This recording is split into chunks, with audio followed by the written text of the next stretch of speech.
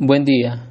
En esta ocasión daré un breve resumen sobre nuestro tema de investigación, que en este caso, inteligencia emocional.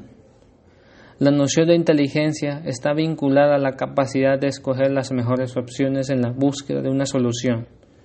Es posible distinguir entre estos diversos tipos de inteligencia, según las habilidades que entran en juego. En cualquier caso, la inteligencia parece relacionada con la capacidad de entender y elaborar información para usarla de manera adecuada. Emocional, por otra parte, es aquello perteneciente o relativo a la emoción, un fenómeno psicofisiológico que supone una adaptación a los cambios registrados de las demandas ambientales. Lo emocional también es lo emotivo, sensible a las emociones. El concepto de inteligencia emocional está popularizado por el psicólogo estadounidense Daniel Goleman y hace referencia a la capacidad de reconocer los sentimientos propios y ajenos. La persona, por lo tanto, es inteligente, hábil para el manejo de los sentimientos.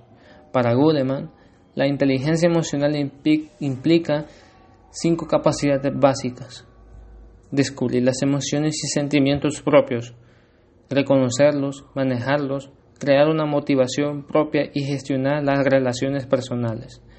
La inteligencia emocional tiene una base física en el tronco encefálico, encargada de regular las funciones vitales básicas.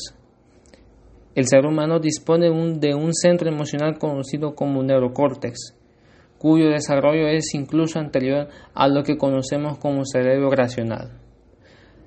La amígdala cerebral y el hipocampo también resultan vitales en todos los procesos vinculados a la inteligencia emocional. La amígdala, por ejemplo, segrega neuroadrenalina que estimula los sentidos. Es importante dejar patente que aquella persona que cuente con importantes niveles de inteligencia emocional es un individuo que, gracias a la misma, consigue los siguientes objetivos en su relación con los demás: que quienes lo rodean se sienten gusto con él, que al estar a su lado no experimenten ningún tipo de sensación negativa, que confíen en él cuando necesiten algún consejo tanto a nivel personal como profesional. Pero no solo es eso. Alguien que dispone de inteligencia emocional es quien es capaz de reconocer y de manejar todo lo que pueden ser las emociones de todo tipo negativo que experimente. Tiene mayor capacidad de relación con los demás, porque cuenta con la ventaja de que consigue entenderlos al ponerse en sus posiciones. Logra utilizar las críticas como algo positivo, ya que las analiza y aprende de ellas.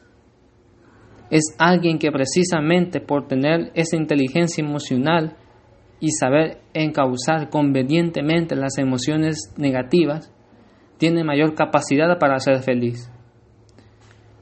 Cuenta con las habilidades necesarias para hacer frente a las adversidades y contratiempos para no venirse abajo. Gracias.